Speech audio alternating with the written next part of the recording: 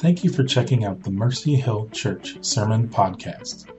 If you would like to know more about Mercy Hill, you can visit us on the web at mercyhill.cc. All right, let's turn to 1 Corinthians chapter 11, and as we turn there, we're going to pray. Lord Jesus, we thank you this morning for the opportunity that you've given us to sing your praises. Jesus, you are worthy of all of our praise and honor and worship. You are worthy of our attention. You're worthy of our affections. God, you are worthy of everything.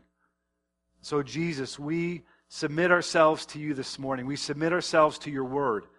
Lord, knowing that you continue to speak to us, you continue to transform us and change us, and you continue to reveal yourself to us, God. So we pray today, open our eyes, soften our hearts, help us to receive your word with faith, that we could walk forth in obedience to you and in joy in you. In your name we pray. Amen. This morning we're covering a section in 1 Corinthians that can be rather confusing. Now, before we go there, does anyone know why we take off our hats during the national anthem? Right? We sing a national anthem at ball games, and when we sing the national anthem, men take off their hats, right? Does anyone know why we do this? Sign of respect, right? Okay, so it's a sign of respect. Why would removing your hat be a sign of respect? Ever think about that? Like, okay, that's an odd thing. Take off your hat as a sign of respect to the nation or, to the soldiers or whatever people have sacrificed for us. But why would taking off your hat be a sign of respect? Right? So I've got that same question, right? So I'm curious why that was. Now, it's actually a law. It's actually a law in the United States that you must remove your hat when a rendition of the national anthem comes on. It's law, the Title 36, Chapter 10 says this: during a rendition of the national anthem, men not in uniform should remove their headdresses with their right hand and hold their headdress at their left shoulder, their hand being over their heart. It's actually a national law for us to do so. But the ironic thing is we don't really know why that's respectful to take your hat off. Now, part of that goes back to, and it's part of my research, finding that, okay, part of that goes back to the fact that when they believe when knights had their full, armor on and they would approach a king or a dignitary, they would take their visor off their face so you could see who the knight was, and he'd do so with his right hand so you could see whether he had a weapon or not, whether he was armed. And so there was this sign of respect, but we don't really know why that took place. Now, we're going to turn to a section in 1 Corinthians where it talks about head coverings. So sometimes we read this and think, wow, in this section of Scripture, it talks about a few things that we've got questions about, and we may come to the end of these verses and say, well, should women be wearing head coverings, and why would that be, and what's the big deal? What's the significance of that? Well, I hope to get to that this morning and really shed some light on that. Now, in this section of 1 Corinthians that we're entering into, chapters 11 through 14, it's specifically regarding the gathered community together of God's people. And so he begins to address, so Paul was just talking about in the previous chapters, talking about our conduct outside really the four walls of the church.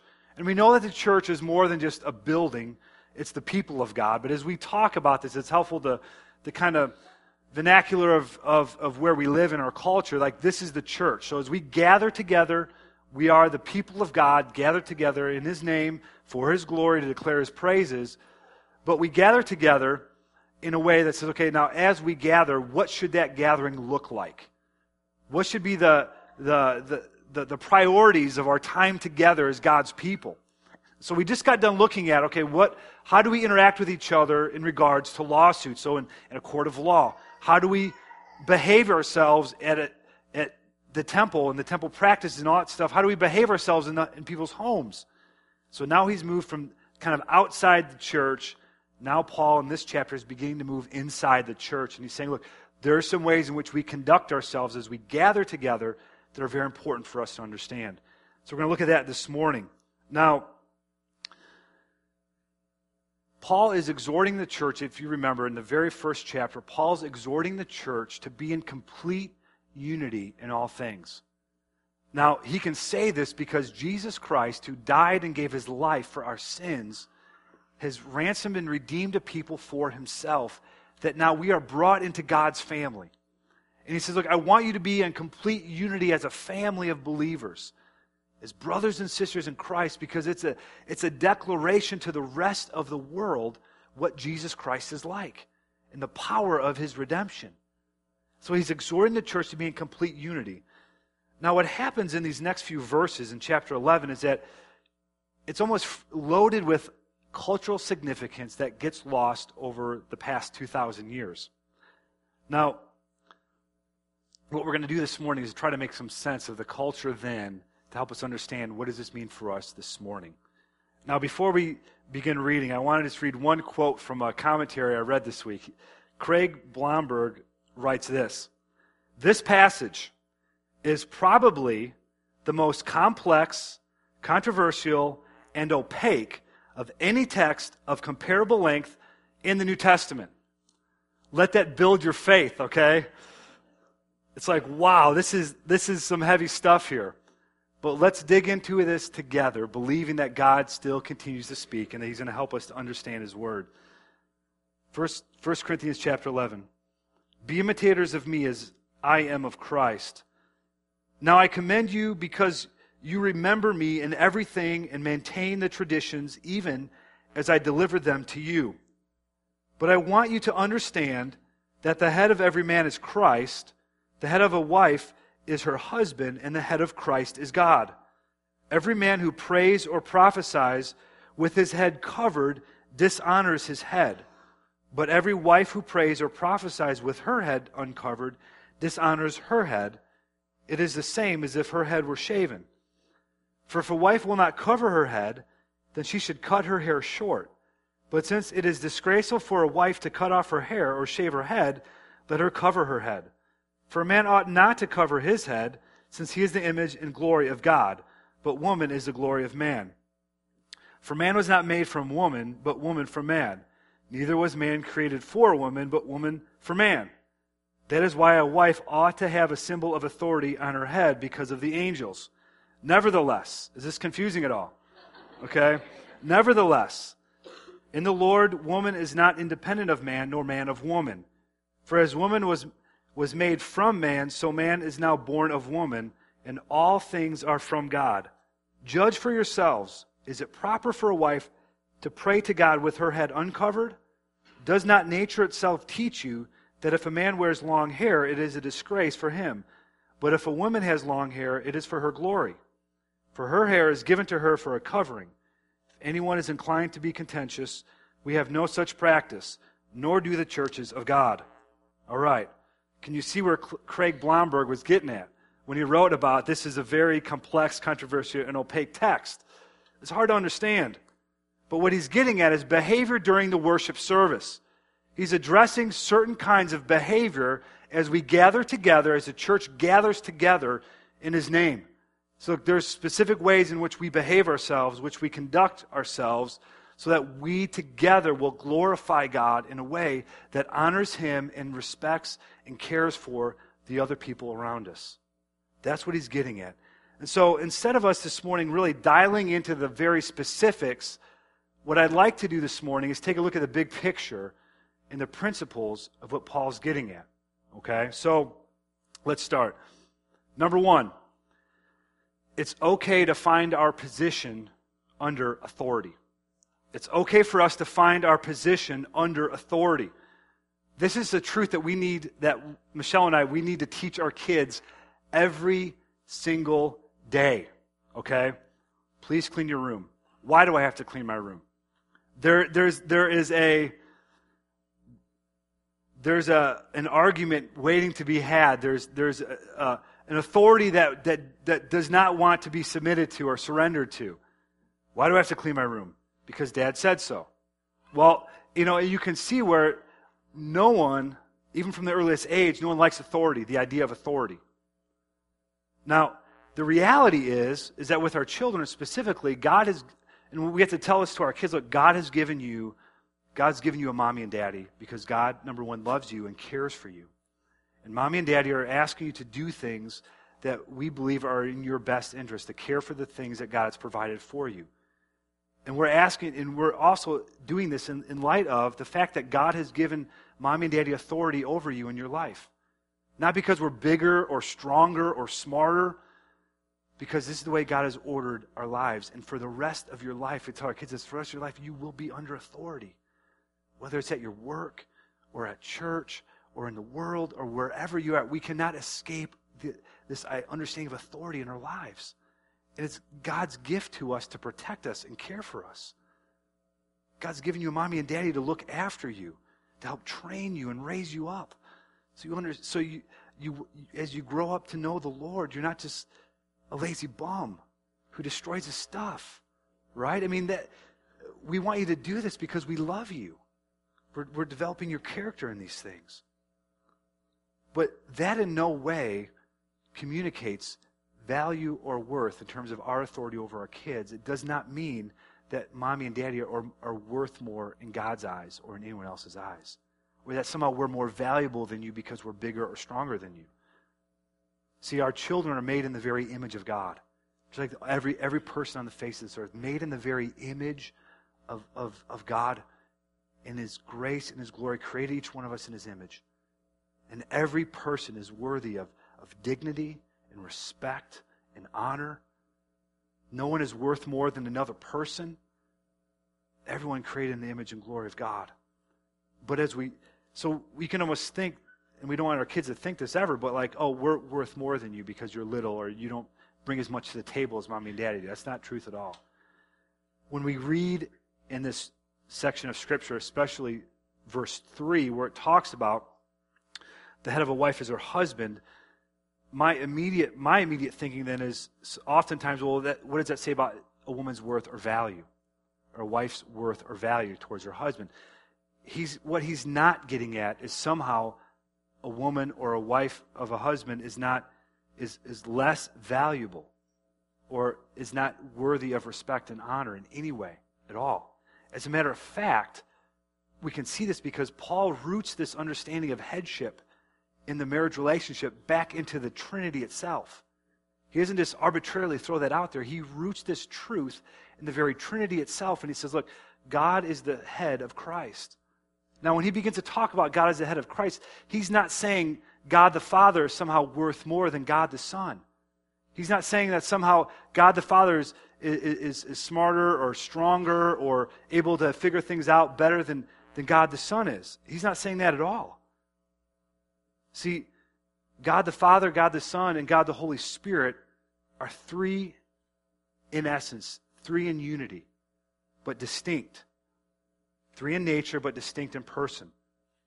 And when we read about Jesus Christ and His work on earth, in Philippians chapter 2, it says He humbled Himself and became a servant. And we read about that, we don't think, wow, that's really weak. Man, that's weakness right there. When we read about Jesus Christ and Him following the wishes of the Father, we read that and we think, man, that is unbelievable humility and strength. That is who Jesus Christ is. Right? He's not weak because He follows the Father. He's unbelievably humble and strong in following the wishes of the Father. Not in value, not in worth. Now, both men and women are under authority. And so often this verse and this section of Scripture has been abused by men or by the church or whatever else, saying, okay, I'm your authority, you need to submit to me, you need to do what I say. That is not where this is going at all, because as he is rooting this back into the Trinity, that's not how we see God the Father, God the Son, and God the Holy Spirit interacting with one another at all. This is a way in which God says, look, I'm going to provide a structure and a care for your life. And so God does that in regards to the Trinity, but everyone is under authority. Because we read, man as well as woman, they're both under the authority of God. No one is free from authority. But what this says, though, is the law of love, as we've been talking about, this law of love, this understanding that my love for my brothers and sisters trumps so much of what I feel like I want to do, but because of that, I may limit myself or may have to give of myself, that I would limit myself, my freedoms for the sake of others that God's placed in my life. And if you've been a part of a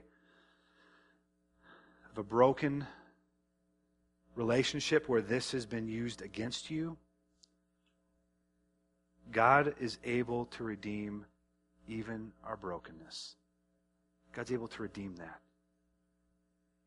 God's able to redeem the times that this has been wrongfully taken to mean you must do what I say, or I'm the boss, or the Bible says to submit to me, and we take the Bible and use it as a club. God is able to redeem the brokenness in our lives. When we see that the beauty in which God has created this to be is us functioning, all of us functioning under the authority of God, submitting ourselves to Him and following Him. Number 2, we respect others and worship within the community's expectations. Okay? Respect others and worship within the community's expectations. I remember a church service I was at years and years and years ago. This wasn't at Mercy Hill.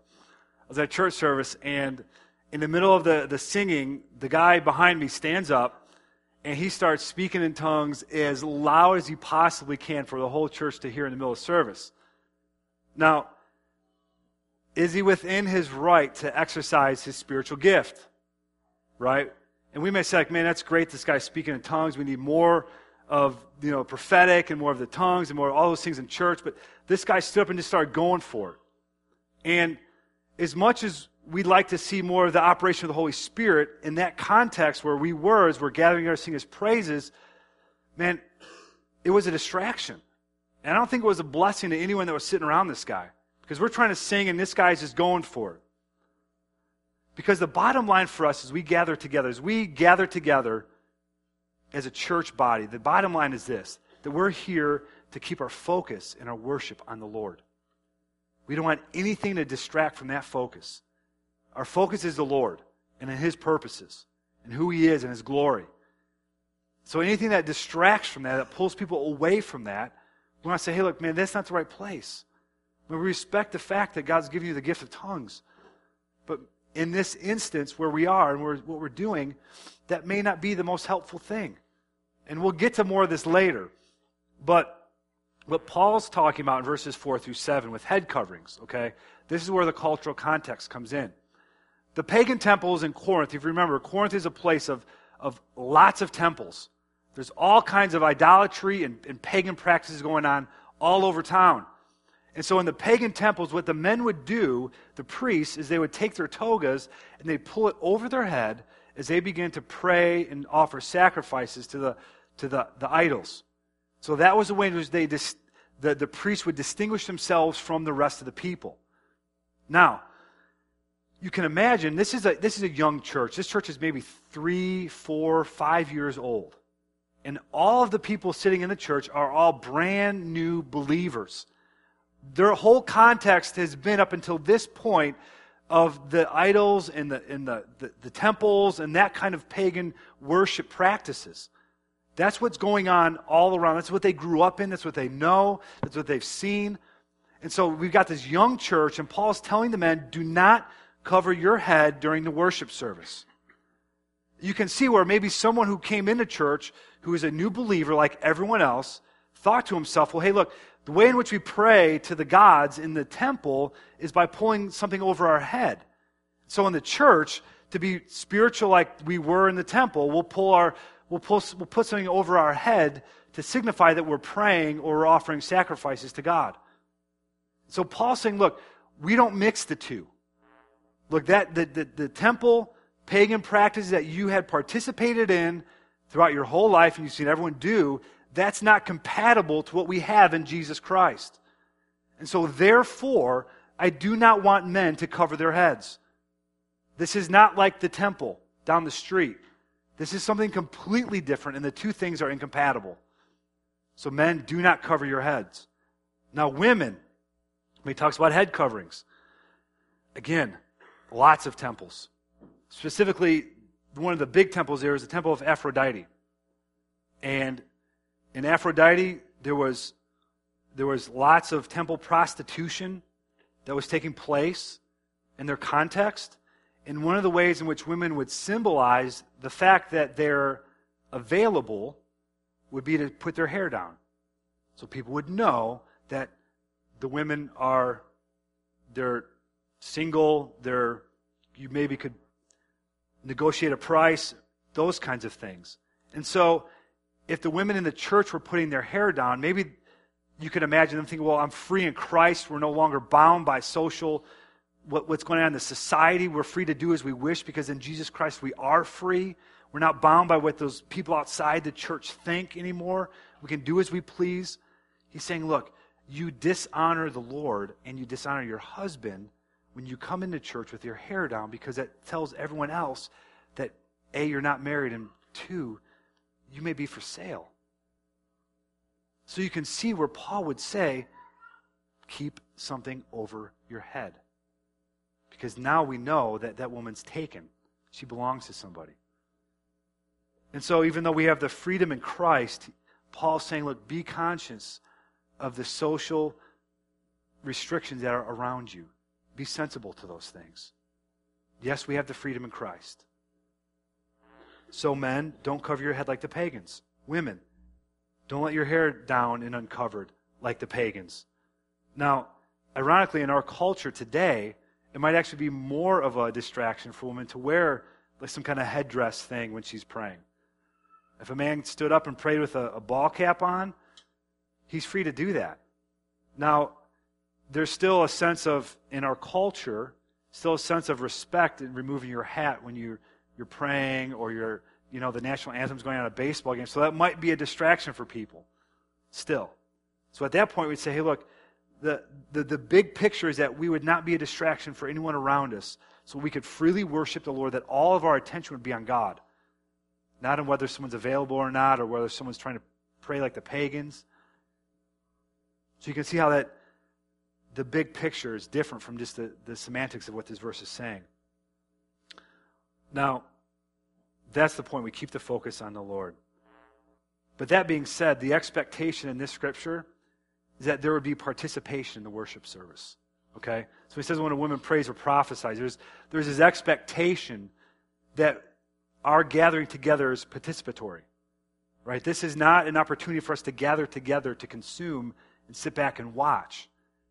There's an expectation biblically that as we gather together, and this is one of our values as a church, is that we are gathering together to participate, to engage in worship. And that's why we want to encourage the church. If you've got a verse, or you've got an encouragement, or you feel like the Lord spoke to you this week, or God did something in your life this week, we want to encourage you to bring that. As we gather together, let's hear what God has done in our lives. Let's gather together. That's what the beauty of a smaller church is that we can do that. If there's a church of 3,000 people and you open the mic up, we may be there for days on end. But as a smaller church gathered together, this is the beauty of it. We want to encourage this participation as we gather together to worship. That's what we want as a church. It's one of our values. Come ready to pray. Come ready to testify. Come ready to share a verse. Whether it's up front or with other people, after the service or during the break or whenever. As we're singing, share that verse with somebody if you need to. That's what we desire from us as God's people. This is not an opportunity for us to consume, but for us to participate. To bring all that we are as we gather together in God's name. And that's the expectation for the church in Corinth as well. Paul says, look, when you gather together and the women pray and prophesy, there's this expectation there that those things would be happening. That's what we want as well. That there's prayer and there's prophetic word and there's sharing of scripture together and there's sharing of life together. That's what we do. So, for instance, today, Brian is up front here. He's got the mic. During the time we're singing together, if you feel like, man, God's put a verse on your heart to share, come up and talk to Brian. He will help you find, okay, is this the right time? Is this the right place? We want that.